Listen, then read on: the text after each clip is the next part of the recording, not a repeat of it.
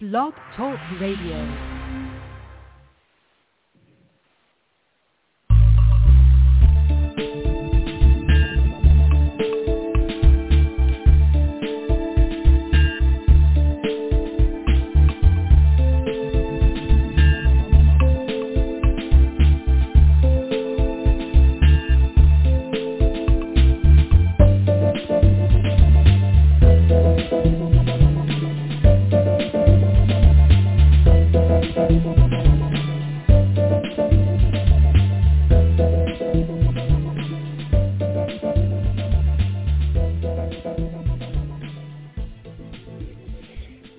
Under the guise of a fair trial, both the victim's family and the accused seek justice.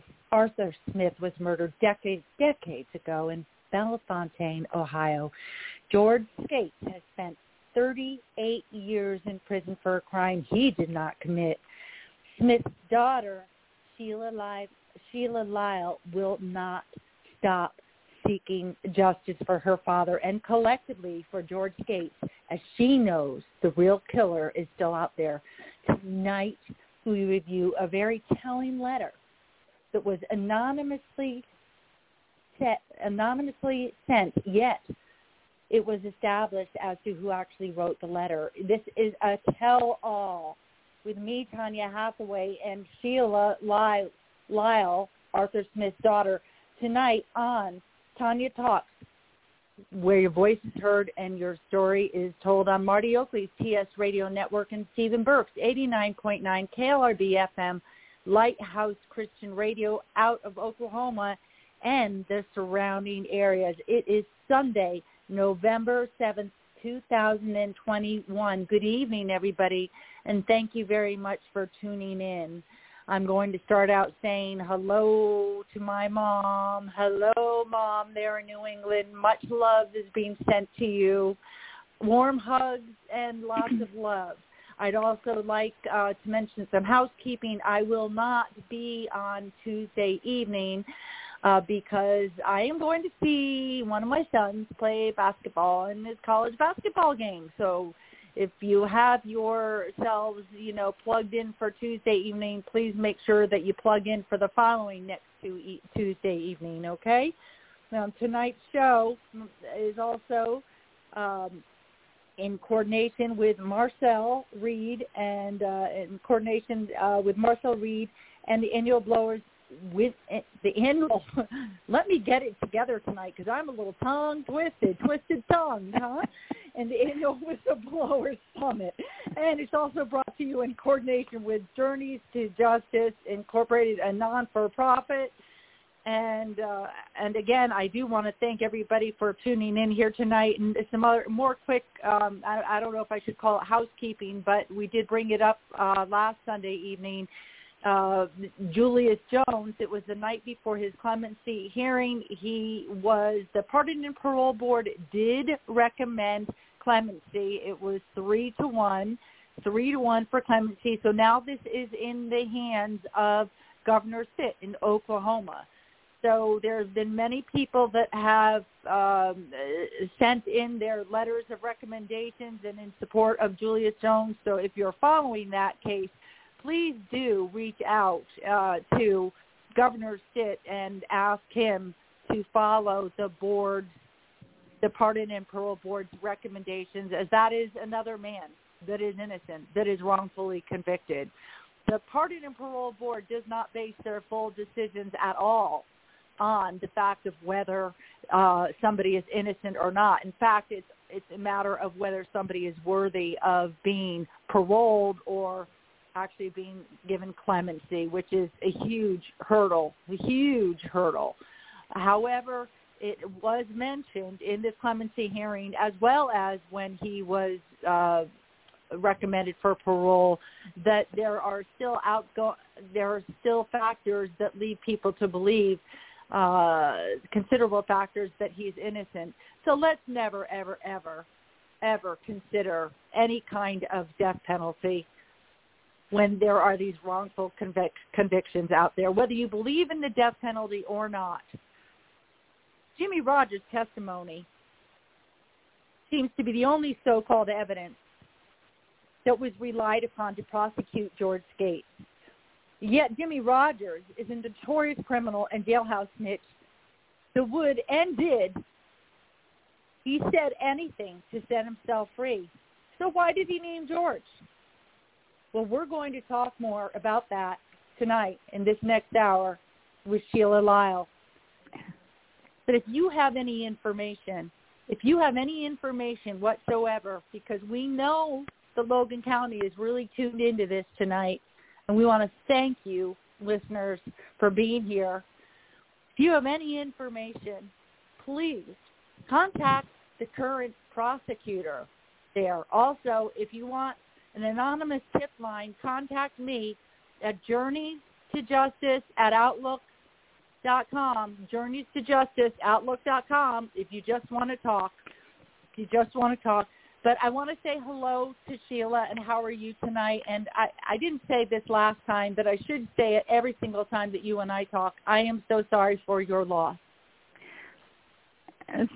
Thank you, Tanya. It's good to be here tonight. Well, I'm glad to have you on. We're glad to have you back on, and we hope that this is going to lead to some kind of closure for you, for many, for the family of George Skatzes, for your family, and to get the real person who's still out there wandering around.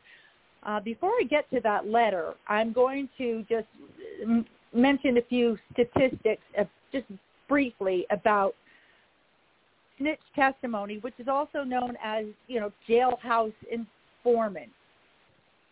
Okay? According to the Innocent Project, jailhouse informant testimony is one of the leading contributing factors of wrongful convictions nationally, playing a role in nearly 1 in 5 of 367 DNA-based exoneration cases. That's something else. So there's, out of just those 367, which is far from all of them, but out of 367 DNA-based exoneration cases, 1 in 5 of them was put behind bars because of snitch testimony. Okay? Jailhouse informants are people in prison who are incentivized to testify against the defendant in exchange for a benefit, which can include leniency in one's case. We know in the matter of Jimmy Rogers' testimony, it meant freedom despite his violent crimes, something that George Skatzes is believed to have never participated in, for those that know the case, for those that actually know the cases, actually, I should say. Excuse me, according to pewstrust.org, in an article about death penalty reform, the question is, who determines if jailhouse snitch testimony is valid? Well, this is what comes into play. The jury should be instructed to take into account several factors indicating the extent to which testimony is credible, including 1, explicit or implied inducements that the jailhouse snitch received, may receive, or will receive. Those inducements, like, what is it? Are they going to get ice cream? Are they going to get unlimited visits? Are they going to get special preferential treatment? That is common for snitch and jailhouse testimony. That's very, very common. Okay, number 2. The prior criminal history of the informant. The full prior criminal history of the informant is supposed to be exposed to be enlightened to the jury. And as well, whatever evidence there might be as well. Okay, that's just like a snippet of the many, many, many, many volumes of articles of snitch testimony research that there has been done out there. So for the most part, good prosecutors do not use snitch testimony because they are not considered overall to be concrete, credible matters of evidence that you put before a court that goes to trial. Now, don't you know that you get to actually question somebody's credibility when somebody is giving testimony? I know we see it on TV and all that stuff, but it's actually true. This is something that's actually true. You get to question the credibility of any witnesses. You have the right to face your accuser. Well, George Skatzes wasn't exactly afforded that right for a multitude of inappropriate reasons. And guess what? Neither were Arthur Smith's family afforded that opportunity because they wanted to know who the real killer was from the very beginning. They believed it was not who ultimately wound up being accused and sentenced in this murder. How are you doing there, Sheila? Okay. I'm still here. Okay. So during the trial, there were some people that were not actually available to be questioned, and we talked about that briefly last week, and that included Arthur Smith's wife and Arthur Smith's daughter. And the trial was allowed to continue without cross-examination of the wife and without testimony, I believe, at all of the daughter. Is that correct? That's correct. Marianne had been questioned, put on the stand, and then she asked permission to be excused because she, which I knew before the trial, she pre-planned group trip to Monte Carlo, and she asked to be excused to be able to go on that trip.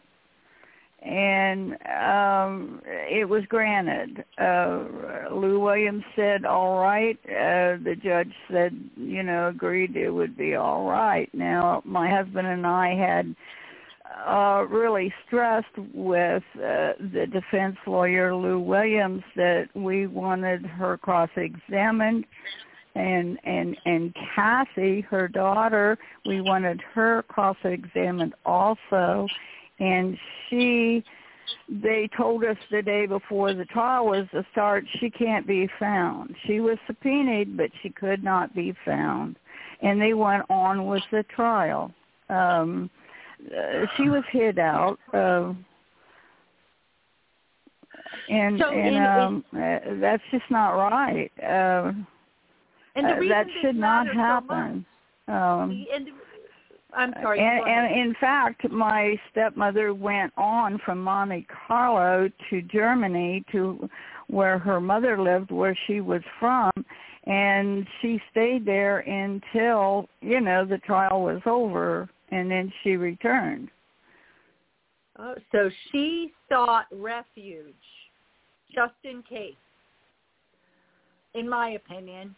It sounds like she sought refuge. The reason why this is so important, listeners, is because actually Marianne, which is Sheila's stepmother at the time, she was considered a person of interest at the very least in the very beginning of. Well, the closest to the murder victim is always looked at first, to my knowledge, and the rest of the family. We were all, told that we were all suspects. Right. Until we were, eliminated. But what this letter tonight is going to show us, though, is going to be more reasons than just process of elimination because of a familial relationship. This is a very compelling letter, and I don't know if you want to say on air, I'm going to use the discretion with you about this because we know who sent this anonymous letter.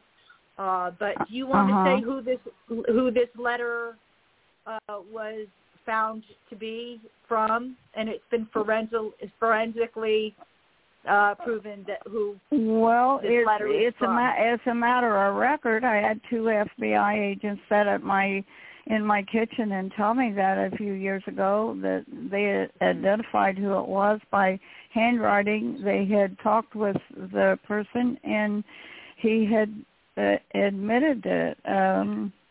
Okay. It's a matter of record, and that is. Pardon? You go ahead.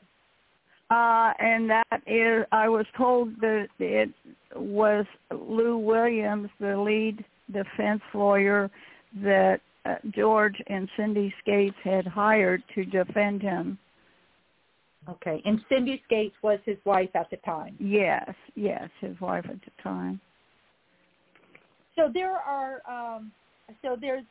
7 pages of letters here, and we're going to of a letter here, and we're going to try to make it through all of it tonight. But it's going to take up our hour for sure because we want to talk about that. Now, Lou Williams was his. I'm sorry. Are you going to read the letter and then so much of it at a time and then discuss only it, or so much of it at a time? Okay. Just so much of it at a time and talk about it. I think that's the best way to do it. But also before we get into the letter, Jimmy Rogers was backed up, and his wife also testified. Also with her husband, Diane Rogers, and they used her testimony also to convict George, and she had been convicted before of perjury, and I think that's important to be said. Right. Now, the thing is, this letter is very, very persuasive. It certainly all seems to make perfect sense, and there's reasons why this letter is written. But right now, Lou Williams is not anywhere near Ohio, and but the thing is, at the time, as you had disclosed to me before, I'm not sure if you had disclosed this on air, in the beginning, his defense attorney was gung-ho, ready to go to work to be a zealous attorney for George Skates in defense of his innocence. And yet when it came to trial, something happened between that time and actually in trial defending George. So did he cross-examine Diane Rogers, given that she had been charged with perjury before? I can't answer that because when you're a witness in a murder trial, you're only allowed to be in the courtroom when you testify. So you're never in there to really know. And are there transcripts? Has anybody ever had the complete transcripts? Yes. Okay. But I can't answer that question right now. That's a fair answer. So that would be something that would be interesting to look through all the transcripts. Now, I actually do believe that I have a copy of all the transcripts, but I just probably have not gone through that portion of it yet. Because there's a lot of it. Boxes and boxes of information. Boxes. Thanks to you and your husband, that you were able to, over the years, and now of course also, his daughter has gone through things meticulously and is, doing all that she can to seek justice as well. My brother Michael also testified in the trial about the Volkswagen because he worked on it and put it together after my father bought it. That's right, and that's another interesting contradiction regarding the Volkswagen, and that will be in a future show that we can talk about those other contradictions for sure. Now, in all fairness, the first thing that Mr. Williams does say is all statements in this letter are totally to be taken as my opinions, but my opinions might be true. Now, how soon after the trial did you actually get this letter in your hands? Because this letter was sent to your family, correct? It was sent to it was addressed to my husband. And I can't remember exactly now, it's been so long, but it was, I would say, within a month of the trial or less. Or less. The only thing on that is stamped on the envelope is the year, which was 1984. And he wrote at the very end of his letter, June 11th, 1984. Oh, so, okay. Yep. So I was just wondering, do you hold on to it? It is on this one sheet. Yes, you're right. Yep. I'm sitting here looking right at it. Oh, my goodness gracious. Okay. Yep. So, all right. So events happen in Logan County after I send you a letter, he said, especially if I make a copy of that letter and to send a copy to the prosecutor and the Bellafontaine city prosecutor. About 1.5 weeks ago, now mind you, this is back in 1984, and as you said, this is after the trial, I sent you a handwritten letter telling you my opinion. Then a man named George Skatzes was framed for murder and sent to the penitentiary on liar's testimony. Now, mind you, listeners, every time he writes the word liar, it's in uppercase. Liar's testimony. No evidence against George Skatzes, only liar's testimony. Now, what letter is he referring to, or did he do this Tarantino style? Did he go back? So was there another letter? He tore off the edge where he must have had someone else's name on this original that he sent us, and my guess is that this letter. And in the last page has the bottom of it tore off, just a short bit of it. He sent, he says to the city prosecutor and Bellafontaine, county prosecutor. So I think we only got one letter, so I assume this is the letter he is stating. Right. Yep, because he wraps or we simply didn't get another letter. But I've been thinking about that today, and I would say this is the letter, the only one, Mhm. Yeah, because he comes around in full circle towards the end of this letter saying, again, who he's going to also send the letter to. Yeah. So he continues on and says, now, just to keep facts straight, George Skatzes is not a, air quotes, nice guy. Skatzes made his living by stealing. The liars and the liar, and every time he says liar here, he is referring to Jimmy Rogers, who is, even though he does not say so in this letter, but we know that that's who he's referring to because he's talking about the snitch testimony, and that's fair enough to come to that conclusion, correct? Yes. Okay. So that Skates made his living by stealing. The liar and George Skates actually have partnered in crime and even went interstate, so that made everything a federal matter.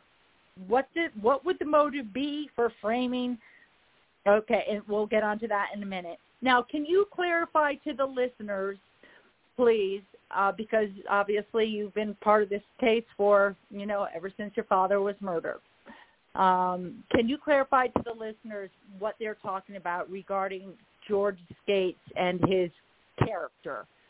And you can compare it to, because we want all full disclosures. And if somebody made their living robbing for a period of time or whatever it was, Well, yes, he done robberies in a few, but he was also done some forging, but he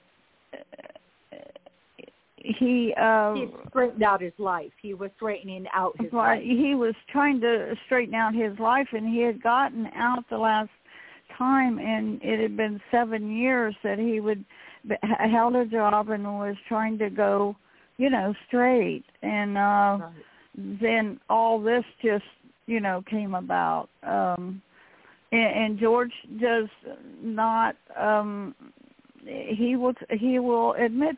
He'll say, I done this, I done that. I wasn't. I was a criminal, but that doesn't make you a murderer. And he's now 75 years old. He's not the same person he was then. Right. I'm not the same person I was years ago. Right. And if he was in jail for robbery or in prison for robbery, his sentence would have long been served. Oh yes. Yes. So let the punishment fit the crime, and his punishment does not fit the crime when he is wrongfully convicted of a murder that. Yes, and if George does something wrong, he'll tell you. He admits what he's done wrong, but if he's innocent, he yells his innocence. Mm-hmm. And I would too. Yes. Yes. Yep. It's important to stand up for your innocence. And even, a quick fast forward, they had basically offered, well, actually, I'm not going to get into that because I'm not sure if that's this case or not, so I won't get into that. Now, prior to his going to prison for the death of Arthur Smith, for the murder of Arthur Smith, had he been in prison before, or county jail, or what's your knowledge on that? He had been in prison before. Okay, so I'm going to correct the record, because I was told once by a different advocate that he had never been to prison before. So thank you very much for correcting the record. He had been, but I haven't got it written down, so I'm not going to say. Okay. Right.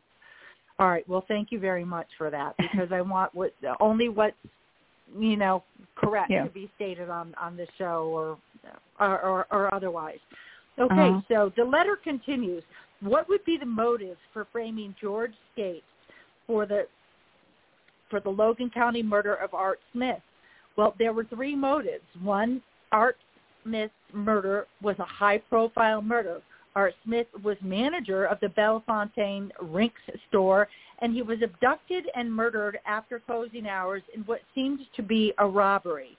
Art Smith was tied up, robbed of a considerable amount of Rinks store money, taken to an isolated piece of property close to Bellafontaine, and it was then that Art Smith was gruesomely gruesomely murdered with a handgun, and as he lay there helplessly and tied up on the ground. His murder did not settle at all well with the God-fearing people of Logan County, Ohio.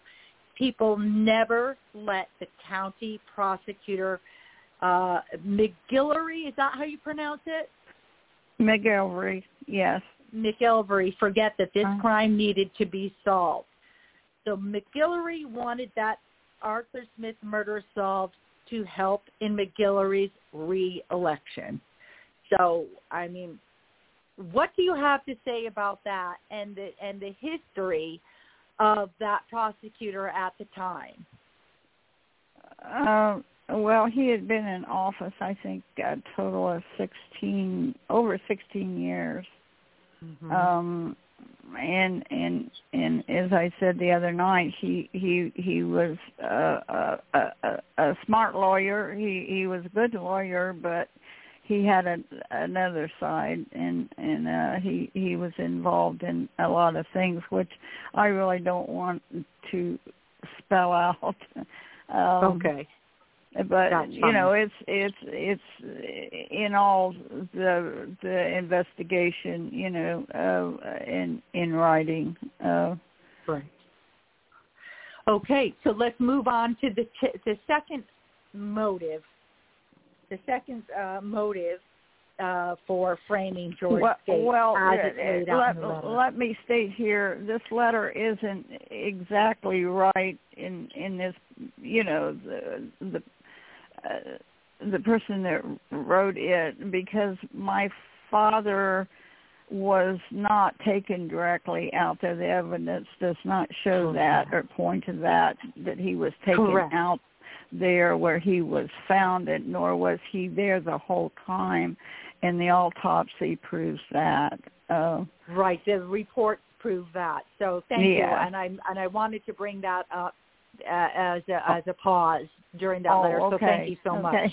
No, I'm glad you did. So that was proven to be untrue. That hypothesis, that he had established that he was murdered out in the field. That is actually not true, because can you give the scenario to the listeners that the medical examiner provided as far as the amount of time? His body did not show decomposition of someone that could have been out there the whole 9 days, and that's I'm trying to think of what else. They believe that maybe he was kept somewhere cold. Yeah, they believe he was kept somewhere else. At first, there was theories he might have been kept in a tub of water, but most likely he was kept in a freezer. Okay. And because the weather had changed and it got warmer, it got up to 70 or more during that week, that 9 days that he was missing, and there was no way his body could have been out there 9 days. So the belief is that he was murdered and they just did not know what to do with his body at the time. That's what I assume. Okay. And yet the pressure and also the scene on. where he was found doesn't. They didn't think that was where it didn't indicate with blood or otherwise that was where he was shot and bled out. Okay. This is kind of hard to say, but I'm used to going through this, so I'm sorry.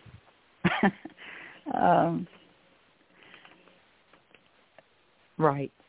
There would have been more blood that would have been gone into the earth, and they would have been able to architecturally and forensically determine that, or not architecturally. What's the word I'm looking for? Anyways, we'll move on.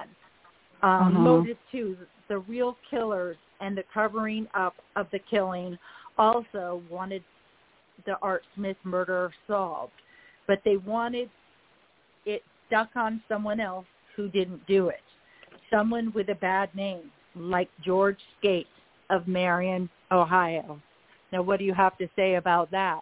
The real killers, now that's kind of an interesting implication right there. The real killers, obviously, they didn't want to be found out, but that they wanted it stuck on somebody else with a bad name that would be believable.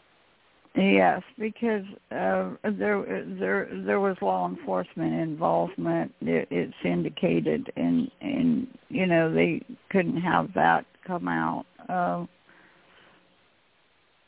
It's complicated because there was so many things going on and coming together at the same time.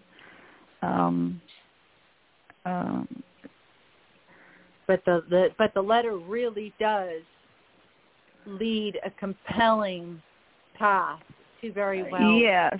He isn't really everything but he knew, pretty much how it took place, and there's reasons why he knew that. Yes. How I don't know, but mhm.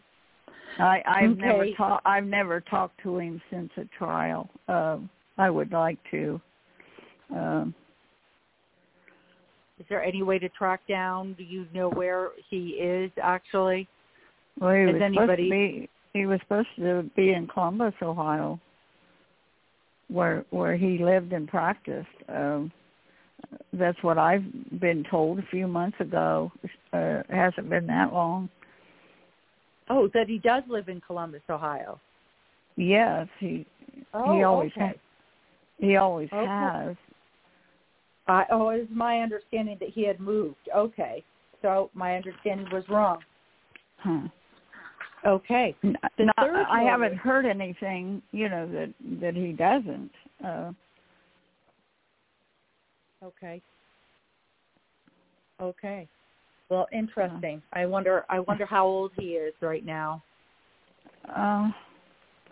Well, I really didn't know how old he was at the time, so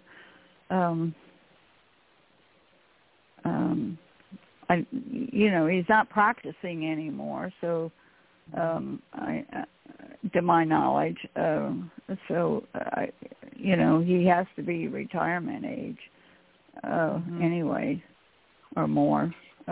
Did he seem older than you at the time, younger than you at the time? Because you were 38, right? 37, but yes, but I don't think he was a lot older. Okay. All right, so he's probably retired then. Okay, let's talk about the third motive in his letter. He writes, the third motive was that Marion County law enforcement people knew George Skatzes. Okay, I'm sorry, somebody just sent me something. The third motive was that Marion County law enforcement people knew George Skatzes was living a life of crime, but they couldn't catch him on anything that would stick. So when the liar was caught, George Skatzes' partner, which is Jimmy Rogers, was at the time, and sent to the Ohio State Penitentiary, Marion police, who were aware of the Smith robbery murder, talked to the liar, a.k.a. Jimmy Rogers, and placed a story in his mouth. The liar then told his story to the Federal Bureau of Investigation, and they promptly called him a liar and gave no credibility whatsoever to the liar. And at that point, the matter was dropped. And then I was told that at the time. Okay. Now, go ahead.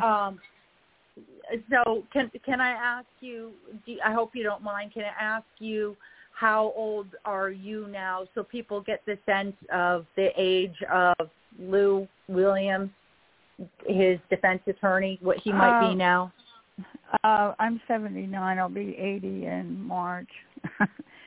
Okay. And you have been at this for many, many years.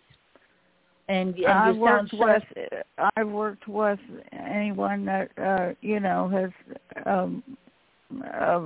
looked me up, and we when right after the trial and a few times over the years we tried different things, but nothing seemed to do any good. This was suppressed. They're still trying to suppress it. They don't want it coming to light, and I can understand that. Oh, sure. They don't want to be doing a life sentence for their crimes. No. Okay.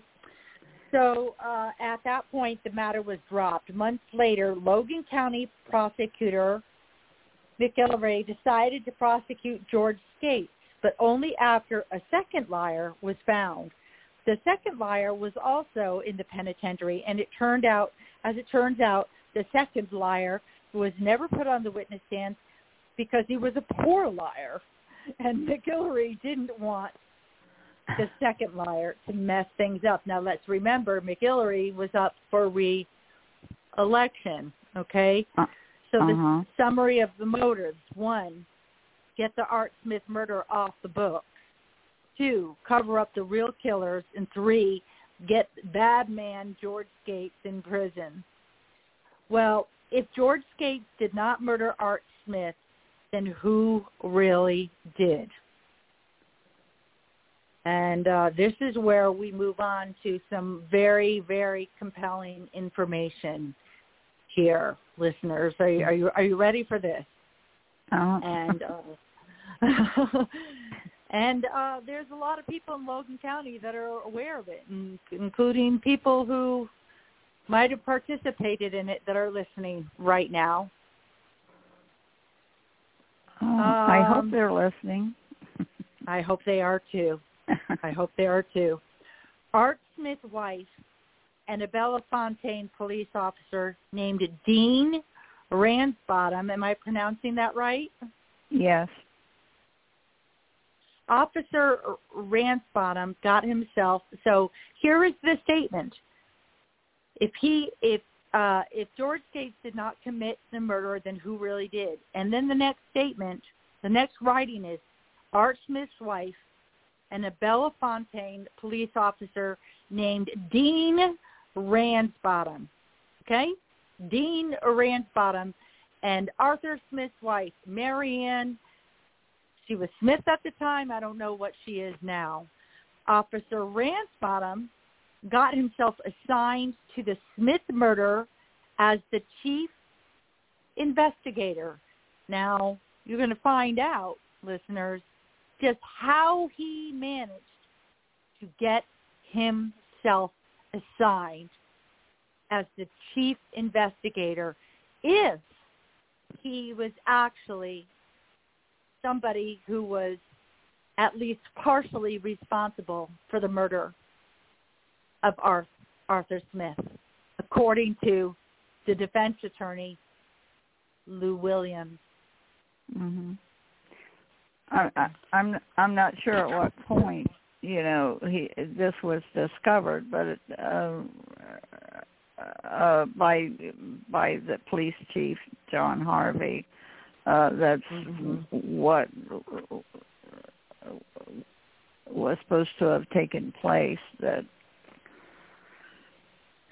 Yeah, and this is only an hour show tonight, so we're not going to get through the whole thing. This is going to be a hanger, and it's not set up like this on purpose.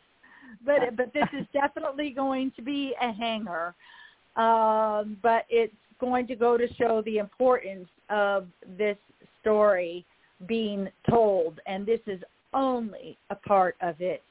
And you, listeners, can decide for yourselves as these compelling writings are shared with you, and therefore after the writings are all shared with you, by the time we get through them all of the other contradictions that led the wrongful conviction of George Skatzes that to this day has a man on a life sentence behind bars, and Sheila Lila and her family have not realized justice. Who the true murderer is for their family, they have not ever been able to experience that closure. Oh, goodness. We've got a fire alarm going off here. Oh. And it's just, I'm somewhere right now where people don't know how to cook without the fire alarm going off. So I hope that this isn't too disturbing. I'm not leaving the room. Don't tell on me, anybody. Okay, so I'm in a complex right now. So keep in mind that the defense attorney basically threw the case after an evening visit at the prosecutor's office. This is what somebody just wanted me to remind you all of. The defense attorney had a visit with the prosecutor's office, and it was after that that he stopped zealously working on behalf of George Skatzes. So, back to the letter. Okay. At the George Skatzes trial, how bad is that buzzer? Can we get through it? Hopefully it'll be off in a few minutes. At the George Skatzes trial, Art Smith's stepson got up on the witness stand. Well, it's not stepson, son-in-law. That was a mistake in there. Oh, you know. Yeah, I meant to ask you about that. Yeah, Actually, son-in-law. I meant to ask you about that. Okay, I had a question mark over about that. Or that's his son-in-law. Okay. All right. At the George Skatzes trial, Art Smith's son-in-law, and that's a correction, got up on the witness stand, and that was your husband. Yes. Bruce. And claimed, and that's your husband, Bruce. Okay. And claimed that Art Smith's wife had taken part in the killing. I'm going to repeat that. At the George Skatzes trial, Art Smith's son-in-law, Bruce, your husband, Sheila's husband, listeners, got up on the witness stand and claimed that Art Smith's wife had taken part in the killing. The stepson is named Bruce Lyle, and he claimed to have found wire in the home of Art Smith after the murder that matched the wire that was used to tie up Art Smith. But Bruce Lyle could not name someone that had helped Smith's wife in the murder. It did not make sense that Smith's wife acted alone in this matter. There had to be someone acting with her, but Bruce Lyle was at a loss to name that person. Well, my goodness, it's not your husband's job to name that person. It's up to the investigator to go find that person. So go ahead. He didn't think she'd done it, herself, but we thought strongly she had a part in it and knew what happened. Did they ever take the wire that Bruce found? Was that ever confiscated? Well, he knew Dad had a boat. It wasn't in his house. It was in a boat. He had a small boat parked beside the house, and he had been working on it, and some of the same wire was in that boat that he was using on it. And that's where that came from. Right, but it doesn't. But they still did not And he went to the store, and they didn't have, I guess, the same kind in the store, but in Rink store. Now, I don't know where it came from, but it's probably from a marine shop or something if he was using it for his boat. Probably. But was that, are you aware, do you know if that was ever confiscated or if Marianne, his wife at the time, was ever questioned about that wire? I was just dismissed? Yeah, I have no idea in that part. So those are a couple of things that would be interesting to find out from their transcripts. From the transcripts of the trial. Okay. So it's a matter of Bellafontaine, we'll continue with the letter. It's a matter of Bellafontaine Police Department policy to escort staff managers, store managers, to banks late at night to deposit cash receipts in the night box, in the night deposit, but only if the store manager calls the police for an escort. Art Smith usually did call for a police escort. On that night of the robbery murder, Bellafontaine Police Chief Harvey claims there was no record of Art Smith calling for a police escort. Now, you have stated and others have stated that Art Smith, your father, was a creature of habit. Correct? Yes, he was. Yes, he done things pretty much the same all the time. To my knowledge, he didn't, and Marianne said he didn't, have a police escort. Now, he would just, to my knowledge, he would just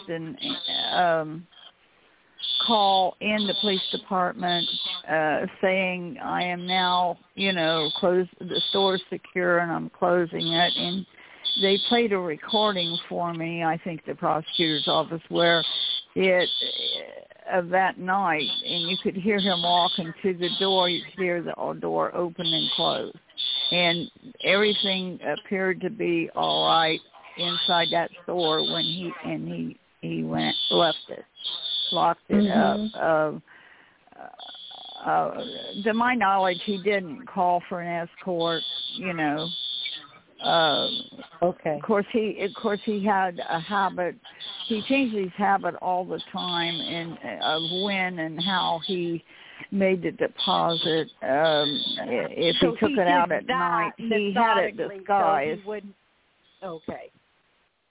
Right. He never took it out in the open. It would look like when he left, he didn't have anything on him. Right. Okay. All right. So then we go on to, and again, I'm sorry about the buzzer, listeners. Hopefully it's going to go off in a few minutes, but we really only have about 5 minutes left of the show. Mm-hmm. But he was a creature of habit in general, like when he came home from work and yes, what he did. We knew where he was. Somebody did all the time. I mean, he never dropped out, and no one out of sight. He never stopped off for a drink, or I was questioned about that at the time. I said, no, he wasn't in the habit of doing that. He didn't do that. Mm-hmm. He was a workaholic. He took his work seriously, and he was either at the store or he left there. He went straight home. Okay, so now we are going to continue with this, and right before we get to the motive, or just as we get to the motive, we are going to we're going to end this show, and we'll continue it on next Sunday. I believe Art Smith, back to the letter, I believe Art Smith was met late at night at the door of the Rink store by Bellafontaine's police officer, Dean Ransbottom. Now remember, listeners, the man who, we'll leave it at that. I'm going to keep reading. Ransbottom pushed Art Smith to the ground. Now, Art Smith was probably around 60 years old at the time, but I think you said he was 50-something, right? 58? 57. He was 57 at the time. Tied Smith up with wire and was joined by Smith's wife at that point. Okay, I'm gonna reread that. I believe Art Smith was met late at night at the door of a rink store by Bellafontaine police officer Dean Ransbottom. Dean Ransbottom pushed Art Smith to the ground, and Art Smith was probably around 60, but he was 57 at the time. Tied Smith up with wire and was joined by Smith's wife at the time. At that point, she was some 20 years younger than Smith. He adds, the pair of them, Ransbottom and Mrs. Smith, took Art Smith to an isolated place and did murder him. The motive was the fact that Mr. Smith and Ransbottom were lovers, plus the rink store money, which was considerable, plus considerable life insurance on Art Smith. Well, the author of the letter thinks this is what's happened. We didn't go along with that he was met after he went out the door. My husband and I, and my brother, we all thought he went home, and whatever happened started there. Okay. So that's your belief. So there's a couple of different theories, because I've also heard the theories that people believe that he was met outside. Well, there are some, Yeah. Okay. It fit the prosecutors of what he presented, but everything in this letter isn't. I don't think is every single thing. This part right here never went along with what we thought. Okay. It would look better for Ransbottom if that was the fact, because if Ransbottom was at the home with Marianne, then that wouldn't make sense to have that narrative, would it? No. Okay. Well, that's interesting. So there was never anything found that could conclude that there was a struggle. Not to my knowledge. No. Okay. No. Okay. That's very interesting. So that's where we are going to leave this tonight. On next Sunday, we're going to discuss more about why it was believed that they were in a relationship and who all knew about it. And we're going to discuss more about the trial, and we're going to discuss more about the cover-up, according to Lou Williams' belief as to what happened on that fateful night, day, whenever it was, and wherever it was, where Arthur Smith was murdered. So I want to thank you for coming on again, and we look forward to having you on, as hard as it is, I know, for you to recount this, but it's important to get your take on this, because you are closest to this story. How do you think that, very quickly, because the show's about to end, but very quickly, overall, and the listeners are yet to hear the rest of the letter, overall, how do you feel about the consensus of who's responsible, or who at least knew about the murders and what happened to your father? What the letter states? Yes. Is that, well, he was along, he had the right, a lot of it right, but that last part, I don't believe that he was accosted right outside the store. Right. You know, Right. so Okay. you know, but I've got you know, 30 seconds. That's to our close theory. it off. But you feel you feel what the listeners have not yet heard is compelling enough to continue sharing. Yes, next week. I'm sure they want to hear the rest of the letter. Yeah, it's something else. So we've got to leave it at there. But I want to thank you, all of our listeners. I want to thank you, Sheila Lila, for coming on again tonight. And I want to thank our listeners for tuning in. Please tune back in next Sunday at the same time for a continuation of this matter. And I'm Tanya Hathaway with Tanya Talks, where your voice is heard and your story is told. I'm Marty Oakley, TS Radio Network, and Stephen Burks, 89.9 KLRB FM, Lighthouse Christian Radio. Good night, everybody, and God bless. Good night, Mom. Love you.